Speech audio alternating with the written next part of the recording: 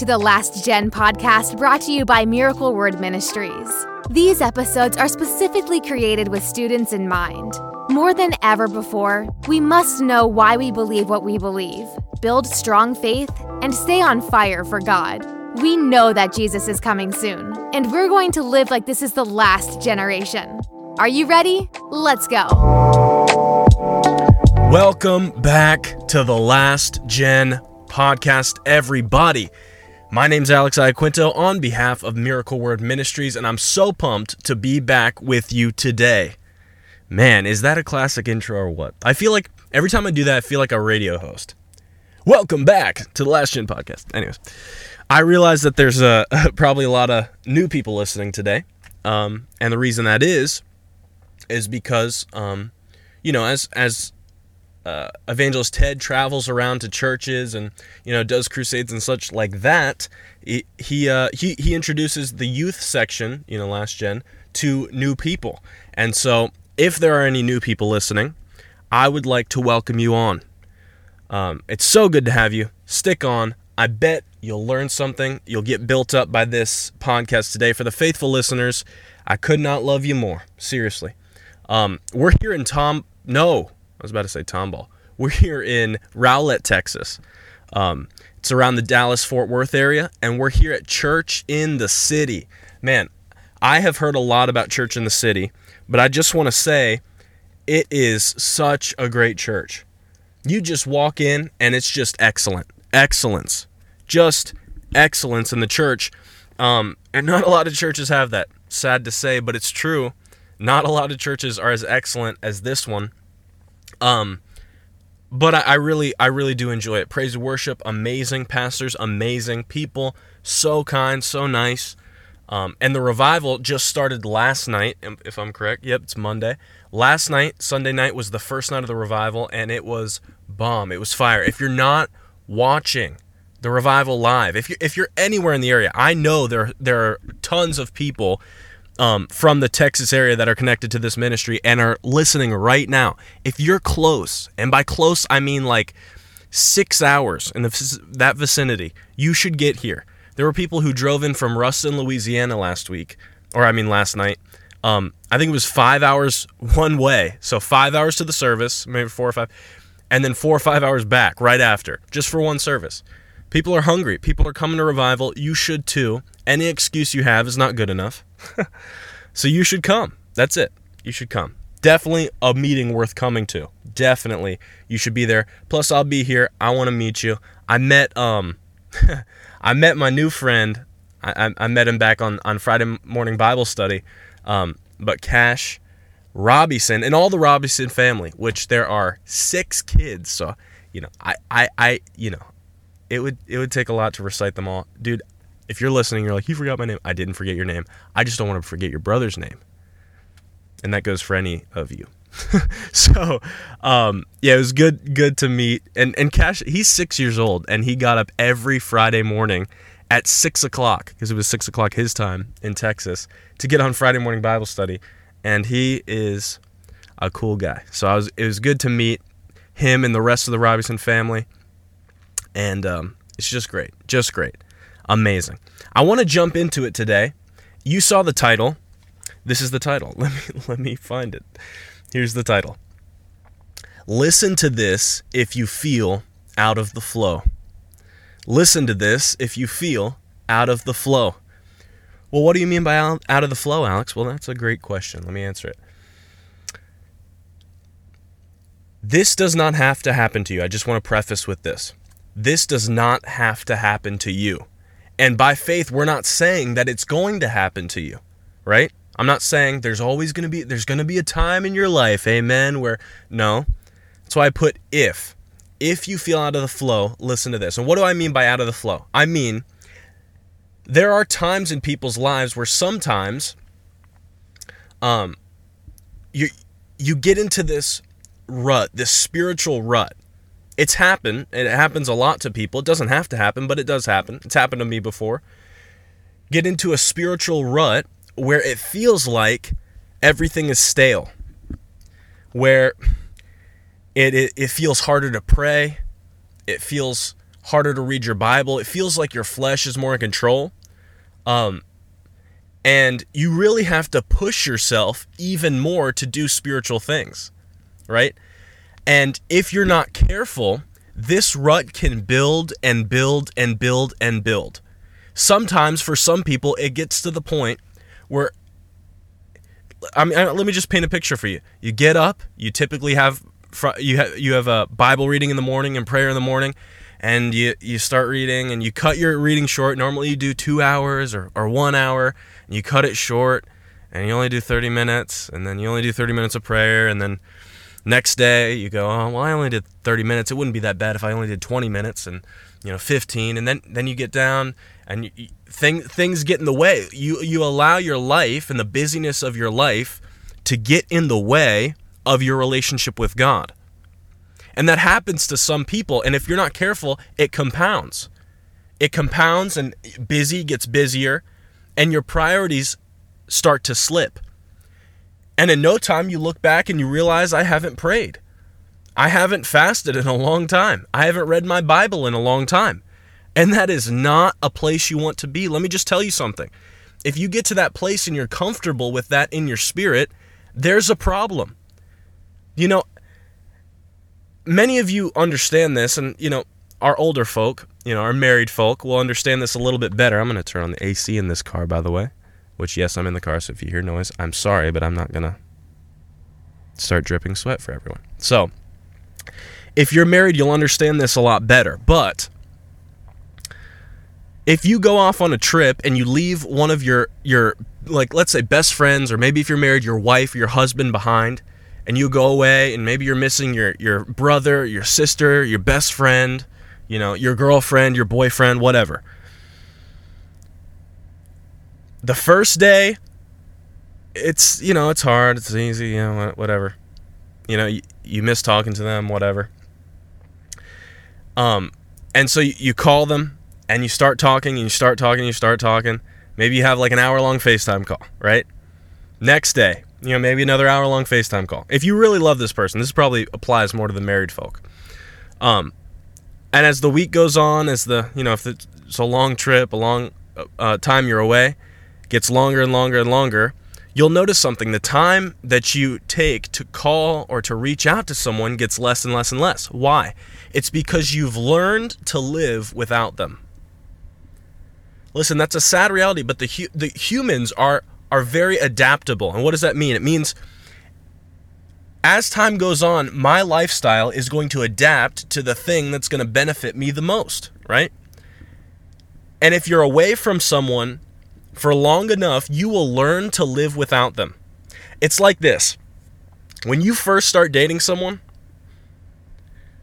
our married folk can understand this. When you first started dating your spouse, you were talking to them 24/7. I'm telling you, there are people who will go to work. They'll be on FaceTime all night, 6 hours until 2 in the morning.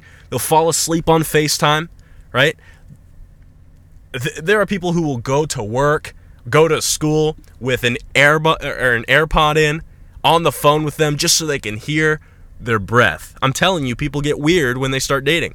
Because what? Why? You're infatuated with that person. You have to spend every moment of your day with them, if possible. You see them right after work, after school, whatever. You rush to their house. But you'll notice, as time goes on, there's a tendency for some people to start slipping. What do they call it? The honeymoon feeling, the honeymoon stage, it leaves, right? You're not pumped like you used to be. Why? Because you've learned to live with less and less of that person. Now, I want you to think back to the time you got saved. You remember that time? I'm going to tell you, when I got saved, I could not stand to spend a moment without thinking about Jesus. I mean, it's like that for a lot of people. They have a radical testimony, radical salvation, and they want to be in every service. They want to be listening to preaching all the time. They want to be reading their Bible, praying all the time. They talk about Jesus all the time. But if you're not careful, you can learn to live without him. That's a sad thing. That's so sad. You can learn to live without God. And many Christians do that. And if you get to that stage where you realize, I've let things slip, I've learned to live with less and less of God in my life as time goes on, that should wake you up. That should jolt your spirit. Let this be a wake-up call to some people today. You don't learn to live without him.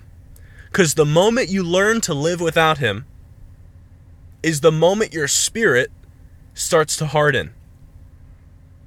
You don't feel convicted if you don't pray.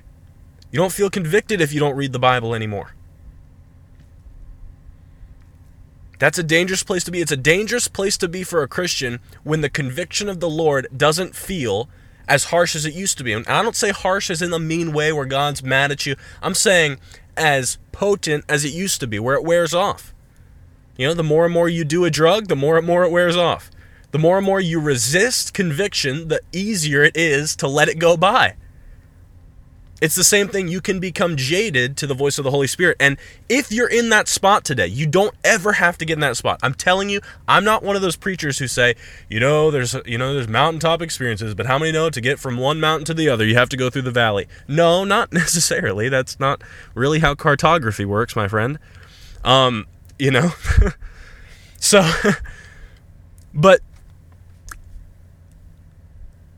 you don't have to get to that spot, but I realize that there are people where they have gotten to that spot.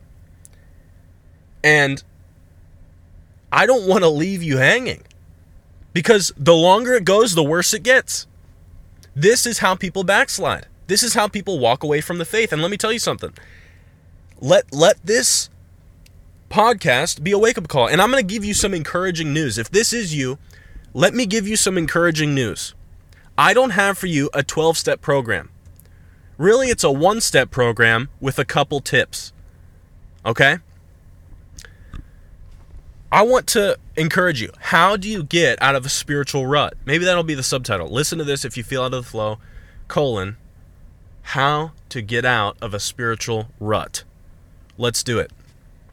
Point number 1. This is the only step, by the way. This is the only step. There's a one step. And then a couple of other tips that will help you.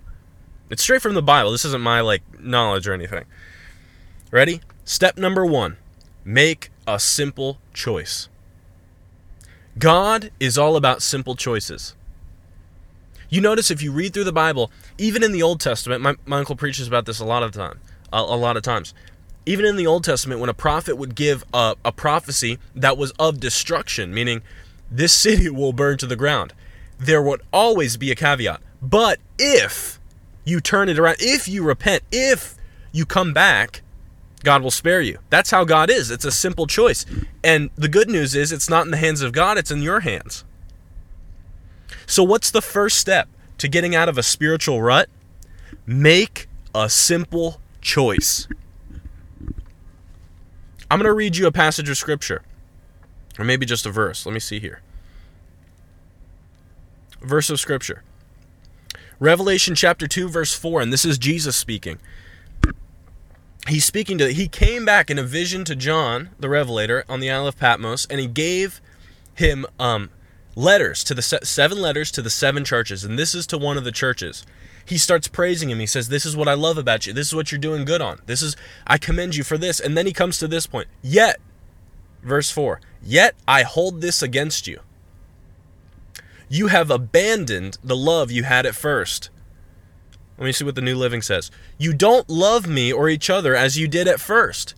You've fallen away from your first love. King James says, left your first love.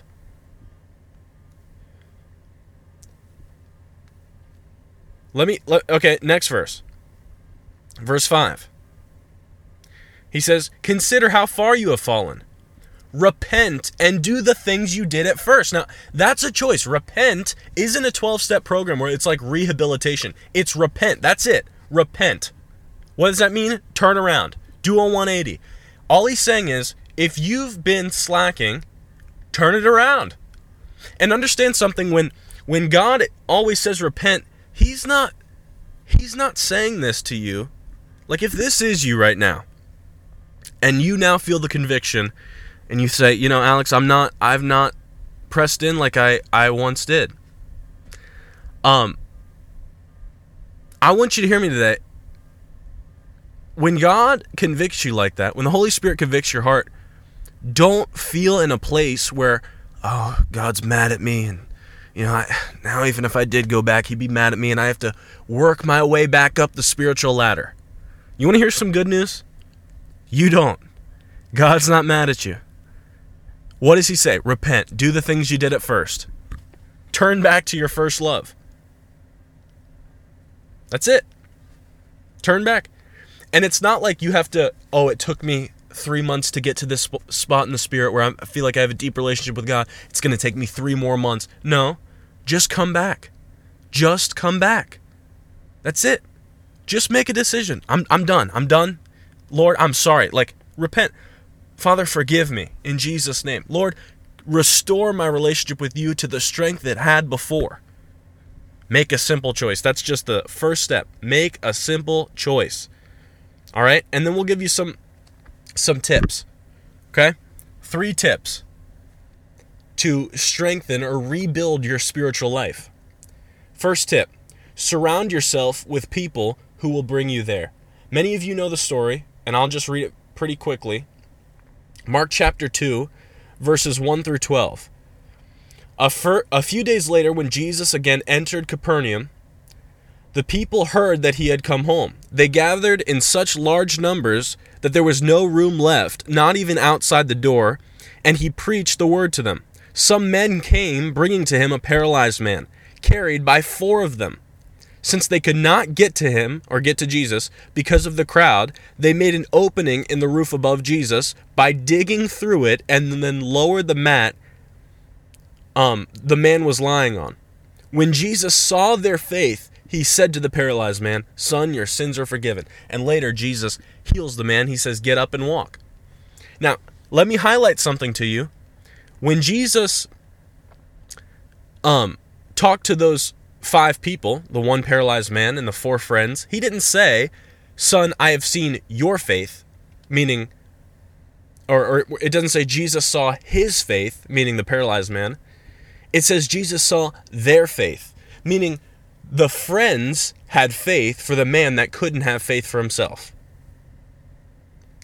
The friends had faith for the man that couldn't have faith for himself.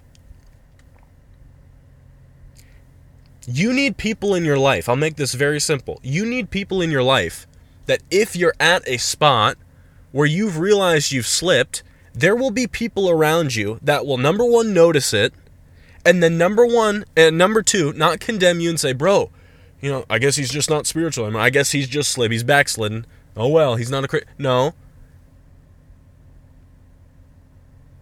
They'll say, "Dude, get it together, but we're going to help you. Let's go." And they'll pick up your mat and bring you to the place that Jesus is. You need friends that are on fire all the time, that if by chance you have let your fire dim, their fire will catch on to you without ever trying.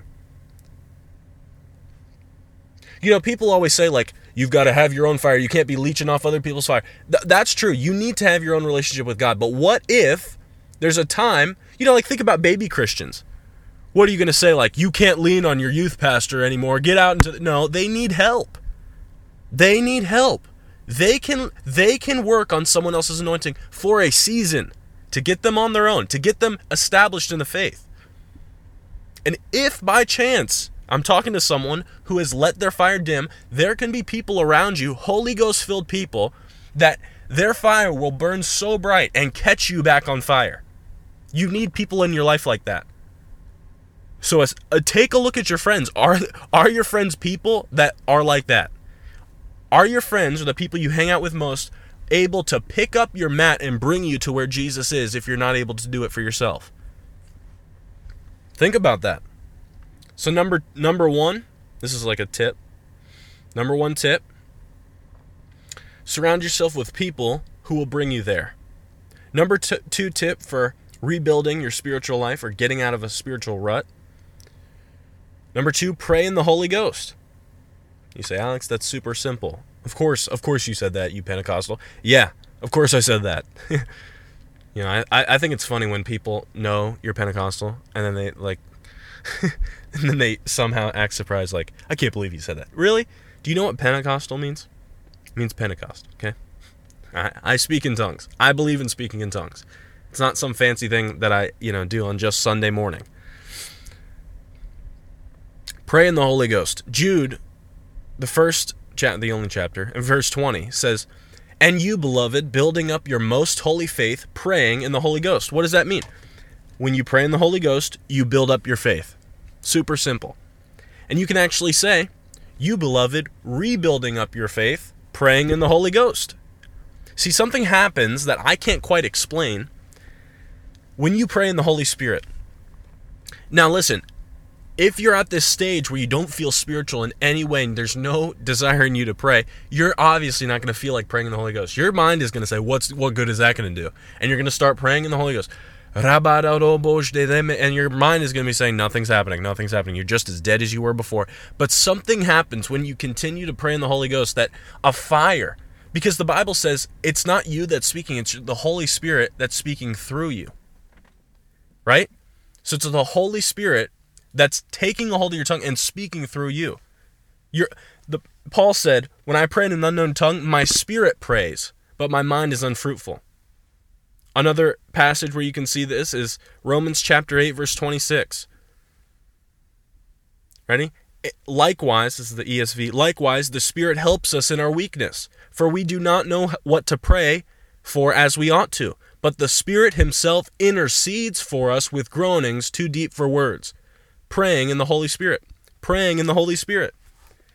If you're at a spot where you don't know what to pray, get alone. You don't always have to have fancy words. That's what I've learned. Like, yes, you should pray in English, but if you don't know what to pray in English, that's okay. God has you covered. Just start praying. And that's the Holy Spirit. And it'll catch you back on fire. Very practical. Just do it. If you're filled with the Spirit, pray in the Spirit. What's the point? Why did God give you that? For you to just say, like, oh yeah, I was filled with the Holy Spirit when I was at youth camp. No. That's a tool that God's given you. Tongues are a tool that God's given you. Tongues are a weapon that God has given you. Don't neglect it. Don't neglect it. So number one, obviously the first step is make the simple choice to return. Understanding that God's not going to be mad at you when you come back. Number one tip, surround yourself with people who will bring you there. Number two, pray in the Holy Ghost. Number three, similar to number one, but very important, and I cannot overstate this. Get in services where the Holy Spirit is moving. And let me clarify the moving of the Spirit. Okay? And this is biblical. This is not Alex's idea. This is not what Pentecostals believe. This is what the Bible says. Anytime the Bible records a great moving of God, let me tell you what happens. People are saved, right? Lots of people are saved, make first-time decisions for Jesus Christ.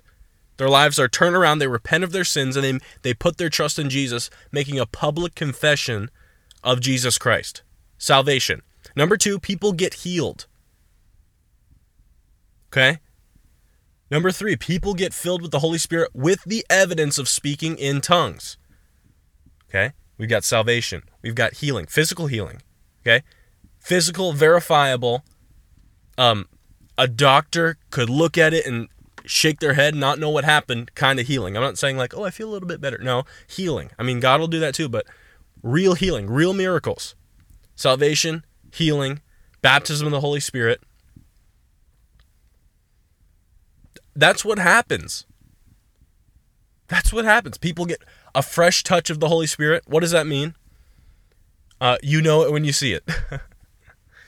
Don't try to tell me, oh, the Lord really moved, and everyone looks like they were baptized in pickle juice when they leave the service. It was not a moving. People are too loose with the term, a move of the Holy Ghost. We had a move of the Holy Ghost. No, you had a service, okay? So not every service in America is a move of the Holy Ghost. Get in a service where God is moving. Those things are telltale signs of God moving. If you are going to services where no one is getting saved, no one's making a public decision for Jesus Christ, no one is getting healed, no one is getting filled with the Holy Spirit, with the evidence of speaking in tongues, the gifts of the Spirit are not in operation, you are not in a church where the Holy Spirit moves. That's it. And you cannot argue with that. That's biblical. Are we having services just to have services? Are we having services where the Holy Spirit moves?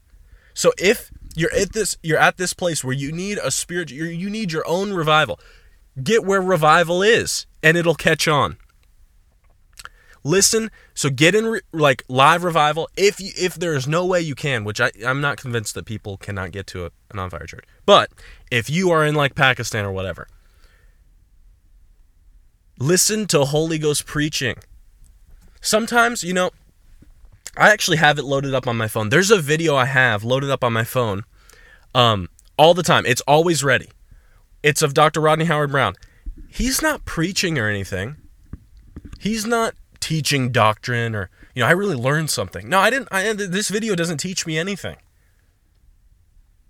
It's literally just it's a 17-minute and 21-second video.